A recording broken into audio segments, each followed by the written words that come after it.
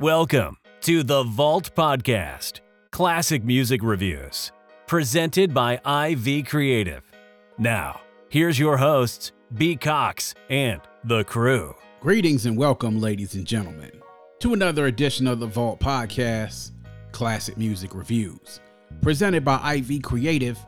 It's a perspective of the classics from a fresh point of view. We appreciate you for taking your time and lending your ears to our perspective.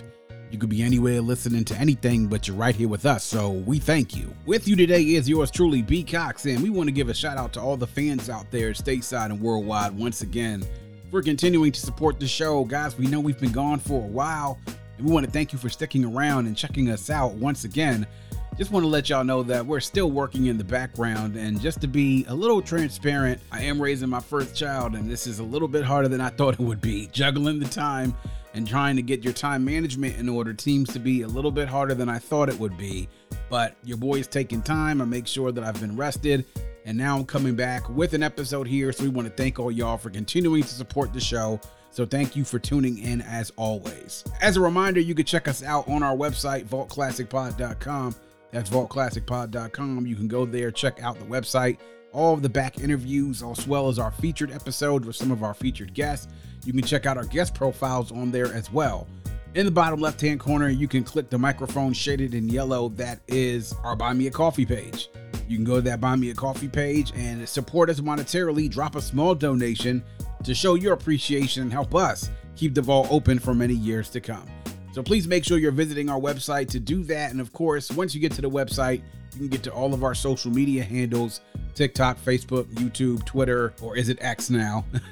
You can get all those handles, whatever they call them, there to join and connect with us there as well. Once again, vaultclassicpod.com. As we always say here on the Vault, our motto is hashtag open the vault, hashtag nothing but the classics, or MBTC. And today we have a very special bonus episode, my perspective on hip hop turning 50. Yes, this whole year we have been seeing all the celebrations, the anniversaries, the programming, everything put in place for the 50th year of hip hop this year in 2023. And we are just passing that birthday of August 11th this past week. And man, the celebrations that we have seen and the concerts, the 50th anniversary hip hop concert in Yankee Stadium, we've seen a lot of extravaganzas. The amount of artists that have come together for these concerts and for these celebrations has been nothing short of extraordinary. And it does sort of make you think, if you are a fan, and if you've been a fan for well over 30 to 35 years like I have been, it makes you marvel to think that what a miracle this is.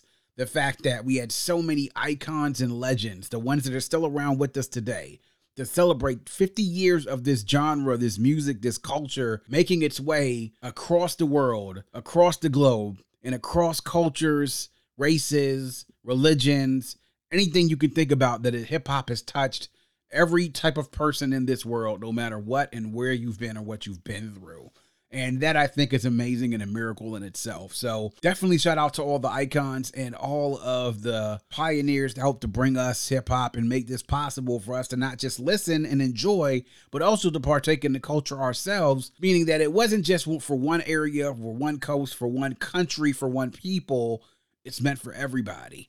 So we celebrate and salute hip hop in its 50th year. And we wanted to give a little bit of our perspective of hip hop in its 50th year and give you a couple of our favorites and also some things that we want to commemorate as we celebrate the 50th anniversary of hip hop. So we all know the story well, but for those of you who don't, we're going to give you a very quick abridged Cliff Notes version of the story of how hip hop, quote unquote, began. And this is the universally accepted story of the beginnings of hip hop. Now, many people have been out there over the last few years. Many different groups have been out there saying that obviously this was not the beginning of what hip hop was. They'll point to many different things and saying that, oh, people rhymed for so many years, the last poets, other people, and people break dance for everything. But just follow me for a bit as we go through this story. So the year is 1973. It's August. In the Bronx, Clive Williams, who his family's originally from Jamaica and they moved to New York. Clive Williams and his sister Cindy Williams are getting ready to go back to school. And Cindy wants to raise some money for new clothes for back to school. And she comes up with the bright idea to throw a party in their neighborhood. They would use that as a way to be able to help her raise money for new clothes for school. And she wanted to get her brother Clive to DJ for her. Now, Clive was a DJ. He had just turned 18 that year, and he went by the DJ name of DJ Kool Herc. He agreed to DJ this party. They made flyers. They passed it around the neighborhood. So many of you have seen those flyers now, charging ladies 25 cents and guys 50 cents to get in. Pretty good deal, right? I mean, you got to think about roller quarters can get you and your homeboys and homegirls in. So the party was to be in the building of 1520 Sedgwick Avenue in the Rec Room in the Bronx. So the party starts. During this party, everyone is having a good time. They're dancing, everybody's hanging out, and then as Clive is DJing, he puts on 2 copies of James Brown's Sex Machine album on, and he puts both copies on his turntables, and he cues up the song, Give It Up and Turn It Loose, and he drops the needle and switches between the 2 records during this one particular instrumental break, in essence, extending that instrumental break, giving the partygoers that are in the party an extended break to dance to. A la breakdancing. Through the night, as he's playing these beat breaks, he grabs the mic and he says some words. A lot of them which are his trademark phrases. Some of them are lines similar to the beat, y'all. You don't stop. Talking about the B-boys and B-girls, wanting them to get down. And this constitutes a big portion of this party, which went all the way into 4 a.m. that morning, the next morning. Now, let's be clear. Rhyming words and phrases over beats, the art of breakdancing, and even scratching and cutting was not invented right then and there, and not even invented by Kool Herc himself. But it has been universally accepted that these elements of MCing, DJing, and breakdancing by what was called then B-boys and B-girls, it was the first time that they all came together in one place at one time, recognized by these group of peoples to bring all these elements together, kind of like a mix. Thus, what you had in this event was the seed for hip-hop as a music genre, as a culture, and as a societal phenomenon being planted right there at 1520 Sedgwick Avenue in the Bronx. So this is the story how hip-hop and its seed was planted and how eventually that seed sprouted up to become an even bigger movement throughout the 1970s. And as we get into the 1970s, through the mid-70s, into the late 70s, hip-hop starts to grow. Eventually, you have lots of more DJs, and also eventually at that time, MCs start to pop up as a result of that. By the late 1970s, you have groups putting out records, in particular, the Sugar Hill Gang putting out the famous record, Rapper's Delight, in 1979. As we get into the early 1980s, you start seeing other acts start to pop up. Grandmaster Flash and the Furious Five, the Treacherous Three, the Funky Floor Plus One More, the Cold Crush Brothers. And then you start to get your first solo act, who was a person signed to a major record label deal at that time, was the first one, none other than Curtis Blow. So I call that first era you have from 1970s to the mid-1980s the foundational period.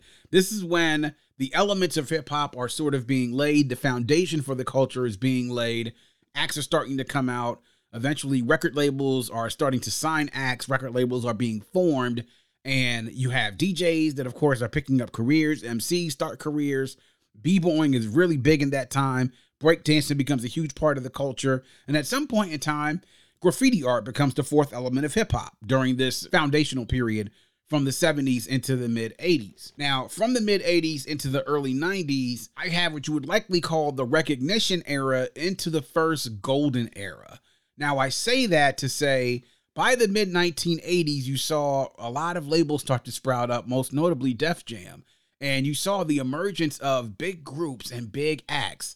The Beastie Boys, LL Cool J, Run DMC became huge acts. Acts that were not only big in the hip-hop community, but gained a little bit of crossover success along the way, especially Run DMC. They were, to me, as I like to say, the first rap supergroup. And they really set the tone for the culture in the 1980s. During that foundational period into that recognition era, they really started to turn things up when it came to hip hop. And at this point, they had a crossover with Aerosmith. And then this leads you into the late 1980s that gets you into the point where a lot of historical scholars will say that period from 1986 on into the early 90s, say about 1990, as some of them will say, was the first golden era of hip hop. During this period between 1986 and to 1990, you see a lot of the foundational acts still kind of be in the picture, but then you see other acts like Ice-T's emerge. You see BDP come out, the Juice Crew come out, Big Daddy Kane as a solo artist, Eric B. and Rakim, Cool G Rap and DJ Polo, Slick Rick, Public Enemy. All these acts that I'm naming became a part of the culture, and they started putting out what we now know as classic music. And there was a bit of shift in the culture where we kind of knew at this point in time that hip hop was going to be something to stay. But as we got into the late 80s, we also got a expansion slightly out west from a lot of rappers and groups in the West Coast that were starting to emerge, most notably NWA. And we also started to see the emergence of some groups down south in the likes of the Ghetto Boys and also 2 Live Crew. Well, this triumvirate, as we mentioned it, sort of gets into the point where hip hop then becomes a problem for some people in middle America and also in corporate America and for the government. Because rap started to transition from what it was in that recognition and golden era into this now portion heading out of the golden era to something that was a little bit more gangster. It was a little bit more rugged. It was raw. It was vulgar. It was obscene. It told tales of life that wasn't as rosy as most of America lived, and a life that wasn't so perfect. And because of that, they sought to have hip hop banned. I mean, 2 Live Crew's case got so bad, it went all the way to the Supreme Court. And because 2 Live Crew waged a battle, because it was decided that this was a form of expressing and freedom of speech, what happened after a while? They'll say, yeah, you can play these obscene records, but guess what? We're putting a sticker on this album to say that your parents should pay attention if you're below a certain age. Hence, we had the parental advisory sticker, which is introduced sometime in the late 1980s into the 1990s. Now, from the early 90s into the mid 90s, I say you get into this transition period and commercial expansion. At this point, we start to see the West Coast emerge as a major player at that point. You see not just Ruthless Records and what they did with Above the Law, also with DOC, with NWA eventually them leaving. Ice Cube as a solo act, but then you see the emergence of Death Row and Dr. Dre as a solo artist, and the emergence of Snoop Dogg and the Dogg Pound and Nate Dogg and Warren G, G-Funk, DJ Quick. These type of artists that started to make it big, and hip hop transitions again, and it becomes at that point in time starts to expand a little bit more commercially, and we're starting to see now these rappers on a lot of late night talk shows. The Arsenio Hall show is key in this particular time period because it was one of the biggest late night shows for those of the hip hop demographic. Then from the mid to late 1990s, you get into a commercial explosion, and also this is the corporate introduction. Now, the mid-1990s, you could say, was possibly also another golden era in hip-hop for some people of a certain generation. But for those who had been in hip-hop from the beginning, they saw this game transforming from something that started strictly on the street corners and in the parks to something that became, this is now profitable to companies. How many people remember the brands the hip-hop started appearing in? You started seeing stuff, obviously. Crossover stuff by Starter, Timberland, other clothing lines. Starter, Nike, Reebok, Sprite. Remember all of those brands used to integrate some sort of hip-hop flavoring into their advertisements and marketing? It's no surprise at all that it started happening that way. The demographic in America was starting to change. What kids listened to was starting to change. What we were transitioning to in regards to the genres and what we thought was cool started to change. It all started to change. And so you saw that when corporate brands realized that, hey, marketing to this hip hop audience, this generation that's coming up, that within about 10 years or so is going to become major consumers, is not actually a bad idea.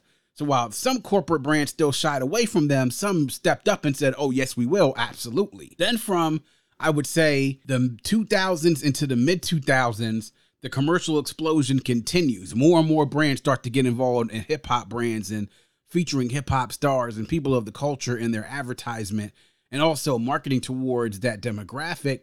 And at this time, the South, which had always kind of been around back from the 80s up and through the 90s, then exploded. And the Southern expansion was absolutely crazy. And at that point in time, they started to encroach on a lot of territories that were held by both coasts. Mid-2000s to late 2000s was like camera action. The integration into society is full. You have hip-hop stars that are movie stars now. There's definitely a lot of crossover when it comes to entertainment. They're involved in so many different things, like their business ventures now. Like so many people within the hip hop industry now are starting to create multi-million and some of them $billion brands. And it really is starting to become something where, hey, the show's all here. Everybody's starting to get paid off of it. Well, most people were starting to get paid off of it, except for, in some cases, the producers and the artists themselves. Whole nother conversation. Early 2010s to mid 2010s, you sort of go from, like I say, it goes from snap to trap, where those of us who know in the mid 2000s into the late 2000s, you had sort of this thing of with sap music, which came from the South, and then eventually trap music, which started as just a term that was coined by certain few rappers from a certain area. Then eventually trap music turned into a subgenre itself that eventually took over a good portion of the industry, where all the artists were starting to do trap something. It was not just trap hip hop. It was starting to be trap R&B, trap soul, whatever. And then it really grew out of control. From the mid 2010s into the 2020s, I say is the point of experimentation and also dilution. The sound of hip hop really started to go way out into the fringes as far as what people were willing to follow, as far as the artists that were considered to be the best in the game. And the industry became diluted. It seemed like at some point in time there was a barrier of entry, and obviously we knew that the record labels held the key. They were the ones who held the key to see who made it and who did not. And if you were independent, you had to have a lot of cash in order to be able to even compete just on a little level with the major labels. But at this point, with the way that how the game is, and people were able to put out music so quickly, not even have to go to a studio, not even learning how to produce music, and in some cases, not even really learning how to rap properly.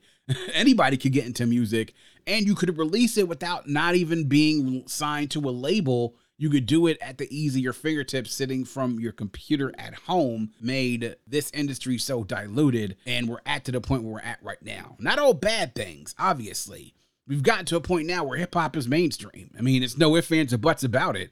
If you could see anything what's happened over the last 50 years, but especially over the last 25 years since 1998, hip hop has become something that brands are no longer afraid to reach out and tap into nowadays. And as Rakim said earlier this week, you can't sell anything to a certain demographic without putting hip hop in it, and you can't do it without hip hop. And that's saying something, because he's absolutely right. So I wanted to go a little bit into some of my favorite albums over these decades, and I'm going to take them in decades starting from the 80s. From the 70s, we didn't really have a whole lot of albums out there. I would say, okay, yeah, I can pull from these and say that this is a great album that I'll pull from. The 80s were my earliest point of reference. So my favorite album from the 1980s is Eric B. and Rakim's Paid in Full. Yes, I know some people out there will agree with me and some of you will not. Again, I'm saying it's my favorite album of the 1980s, Eric B. and Rakim, Paid in Full. Now, those of you who know me and know what I think about Rakim and how I respect him, to me, I think he is, number one, without a shadow of a doubt, the best MC of all time and the GOAT. When it comes to this. Before him, there were none. After him, there were many trying to replicate what he did, and he was the first, or one of the first, to be out there to give that rhyme style out there in the mainstream, to be so complex and so skilled, but yet so smooth with it. And Paid in Full is just up there with some of the best albums of all time, but a great, great album, and really a part of a 3-album run, which a lot of people don't necessarily mention because it's a historic run with Paid in Full, Follow the Leader, and Let the Rhythm Hit 'Em. My honorable mentions from the 1980s, obviously, Public Enemies, To Take the Nation in Millions to Hold Us Back, which many people cite as the greatest hip-hop album of all time. Follow the Leader by Eric B. and Rakim, NWA Straight Outta Compton, and Boogie Down Productions, BDP's Criminal Minded. If you see most of these albums, they come from that famed 2-year stretch of 1987 to 1988. And it's not a big surprise why so many people are saying those are two of the greatest years in hip-hop, and will probably cite those as their top 2. My favorite album of the 1990s, hip-hop wise, I have to go with Nas' Illmatic. And this is really hard for me to choose, but when I think about getting into the throes of being an absolute hip-hop junkie, listening to Nas' Illmatic and being blown away by the lyrics, being blown away by the production, being blown away by the imagery of Nas's lyrics as well and his flow is what got me into, one, not only to dig deeper into rap and to hip hop, and then also want to be a practitioner myself. It made me want to rap.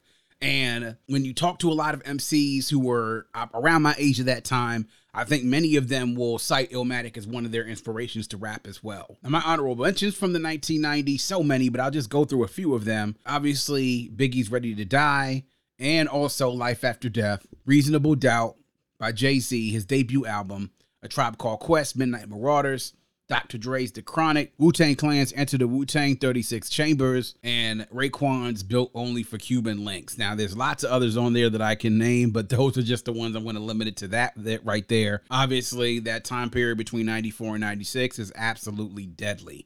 But lots of great albums in the 90s. I'm just going to limit it to those. My favorite album of the 2000s, Jay-Z's The Blueprint. And this is from a Nas fan, but I got to give Hov his props right here.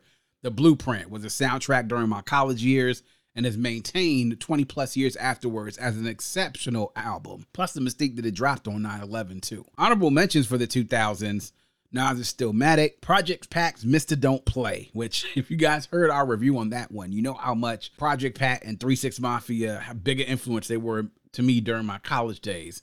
And big ups to, of course, Project Pat and Hypnotize Mind Camp out of Memphis. Kanye West, Late Registration, and also Graduation. 50 Cent's Get Rich or Die Trying. And Lupe Fiasco, The Cool, Common's B, and The Games documentary. Again, lots of other great albums to pick from the 2000s.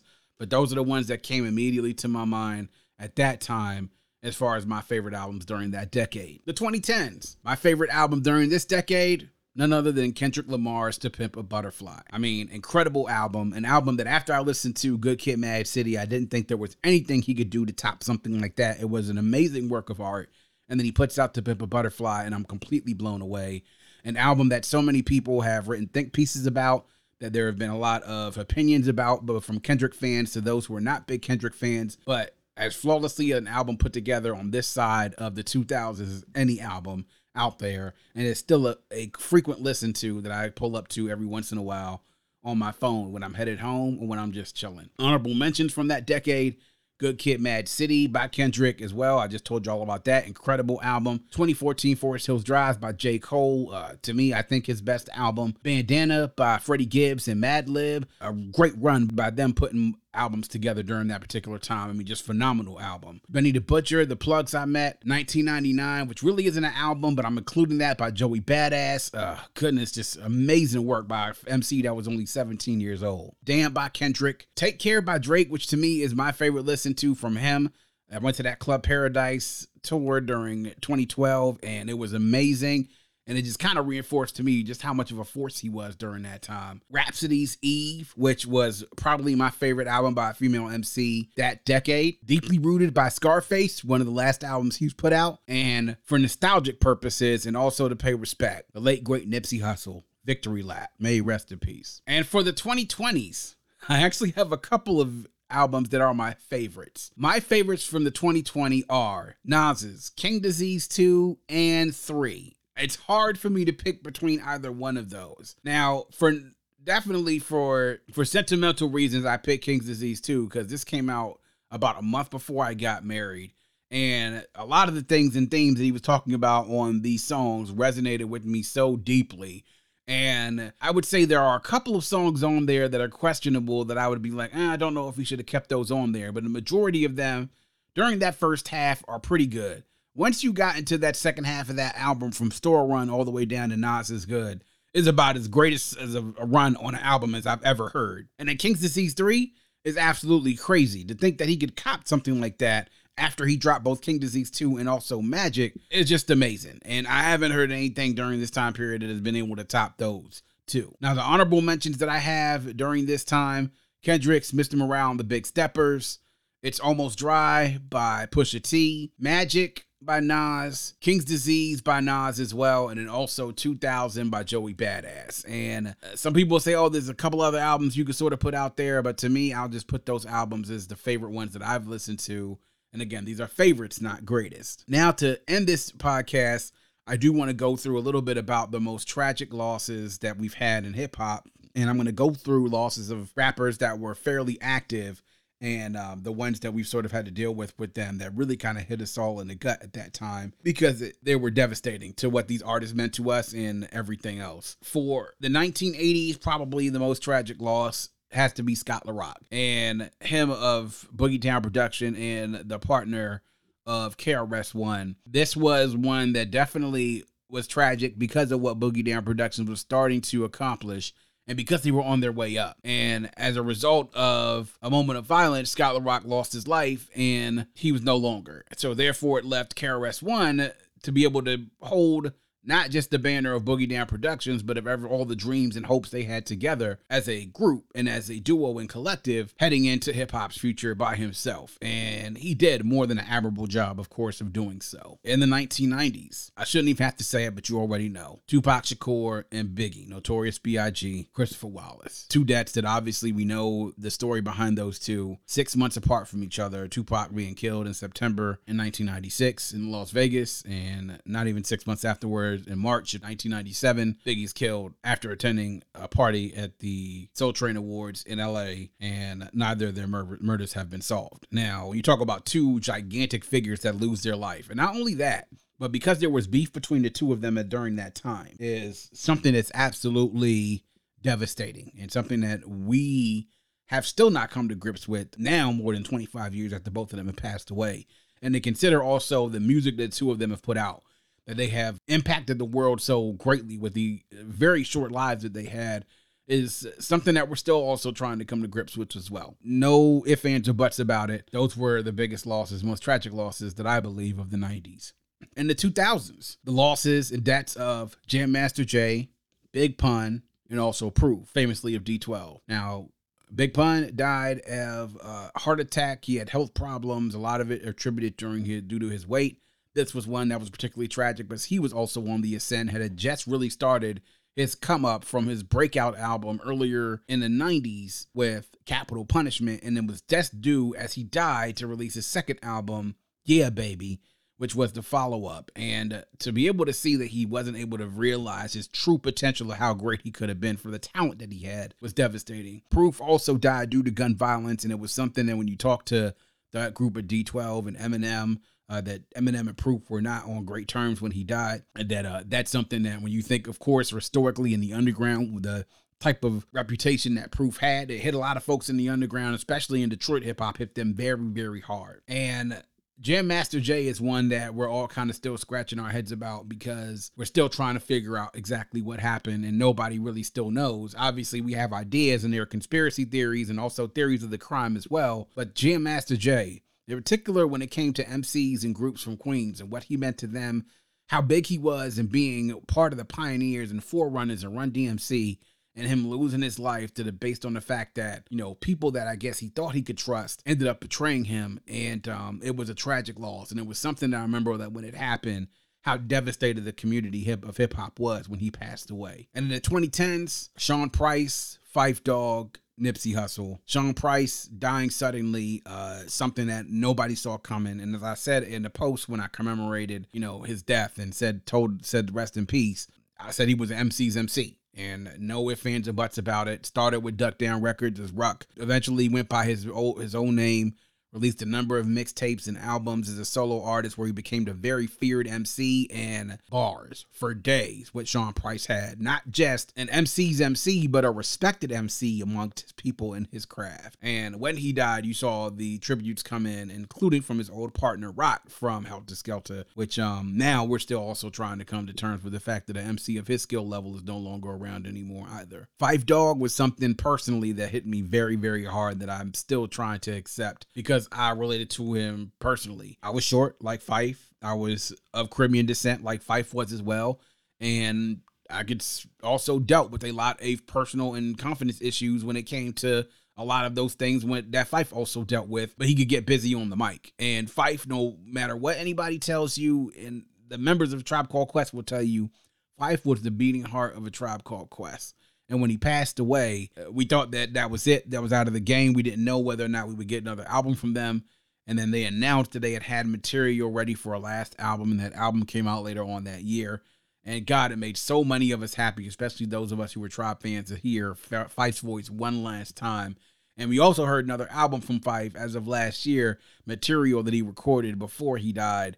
And man, just such a tragic loss, him losing his life due to complications of diabetes. And really, man, one of the more tragic ones out there when we talk about All Together, you won't get one more tragic than Nipsey Hussle. Now, Nipsey, everybody knows his story. A brother, man, that obviously was a gang member, but definitely turned his life around, got some success in the music industry, was somebody that was respected by people, not just where he was from in California and in the West Coast, but across the nation. People saw the light in this young man. And then for him to die at his clothing store, somebody pulling up and shooting him in front of all these people, knowing that he was eventually starting to get his shine and people were recognizing him from his work for that Victory Lap album and from what he was planning to do business-wise, entertainment-wise, it was something that was a devastating loss. And now we see people pay tribute to Nipsey and his hustle and the way that he carried himself with that checkered flag and TMC. The marathon continues. The marathon continues. And the one death that I'll have to say in the 2020s that we've had a lot, Pop Smoke, King Von, other rappers that are out there, the one that is probably the most devastating to me in my generation and those who would pay attention to hip hop for a while was DMX. And to see DMX, who was such an integral part of hip hop in the late 90s into the 2000s, who was such a unique presence and a unique voice, who gave voice to so many people's pain, depression, and struggle, to see him pass away and the manner in what it happened was something that was heartbreaking for all of us. So rest in peace to them, and rest in peace to all the rappers that lost their lives over the years. Lots of legends passed away at the beginning of the decade. A few of the rappers out there, a lot of the pioneers, Hurricane G, just to name a few. There's lots of people out there that I'm going to miss some, but rest in peace to all of them, all the people that have lost their lives over the years, and we hope that they do find peace. But this is where we are, and this is where hip-hop is done in 50 years. And think about where hip-hop was now to where it is. Before, they thought hip-hop was a fad. Then they thought it was just for the ghetto. Then it became revived and cool at the same time. Then it became revered, sought after, admired, and now essential to any major brand of success that wishes to sell to a certain demographic. And you cannot have a conversation about music in this world without including hip-hop. And as I said on my post, as I commemorated the 50th birthday of hip-hop, 50 years later, and you still can't believe that hip-hop took it this far. Shout out to Biggie Smalls. That's our take, y'all. We'd love to hear from y'all in the comment sections and as well on social media. Hit us up. Let us know what you think. What are some of your favorite albums from those decades that we mentioned? Also, the tragic losses that I mentioned. What are some that hit you hard that you'll never forget and the reasons why? But hit us up on social media, TikTok, Facebook, YouTube, X, Threads as well. You can hit us there. Let's have the conversation. We love to keep it going. And that is going to wrap up yet another edition of The Vault. Please make sure you are visiting us at vaultclassicpod.com. That's vaultclassicpod.com. There you can learn more about the show, check out our past episodes, join our mailing list, leave a review, or if so inclined, you can leave us a voice note. Click the blue microphone in the bottom right-hand corner to leave us a voice note to let us know what you think about the show, or to just show us some love. To support the show, click the coffee cup shaded in yellow in the bottom left-hand corner to access our Buy Me a Coffee page. On Buy Me a Coffee, you can give a small monetary donation to support the show to ensure that we can keep the vault open for many years to come. You can also visit us on social media at Vault Classic Pod on IG, Twitter, and on TikTok. Also hit us on YouTube and our Facebook page. Like and follow us on social media, subscribe to the pod and the YouTube channel. We do it here all for you. We appreciate the support, and if you have a friend, tell a friend, and make sure that that friend tells a friend. Always remember to keep your headphones on and your music loud, but not too loud. And as we close, we'd like to remind everyone to dream big, because dreams are the basis for creation. Always create, motivate, and elevate, because you were never destined or created to stay stationary or ordinary in this life. And on that note, we say peace. Thank you for listening and coming into The Vault. Please subscribe and visit us at vaultclassicpod.com. That's vaultclassicpod.com.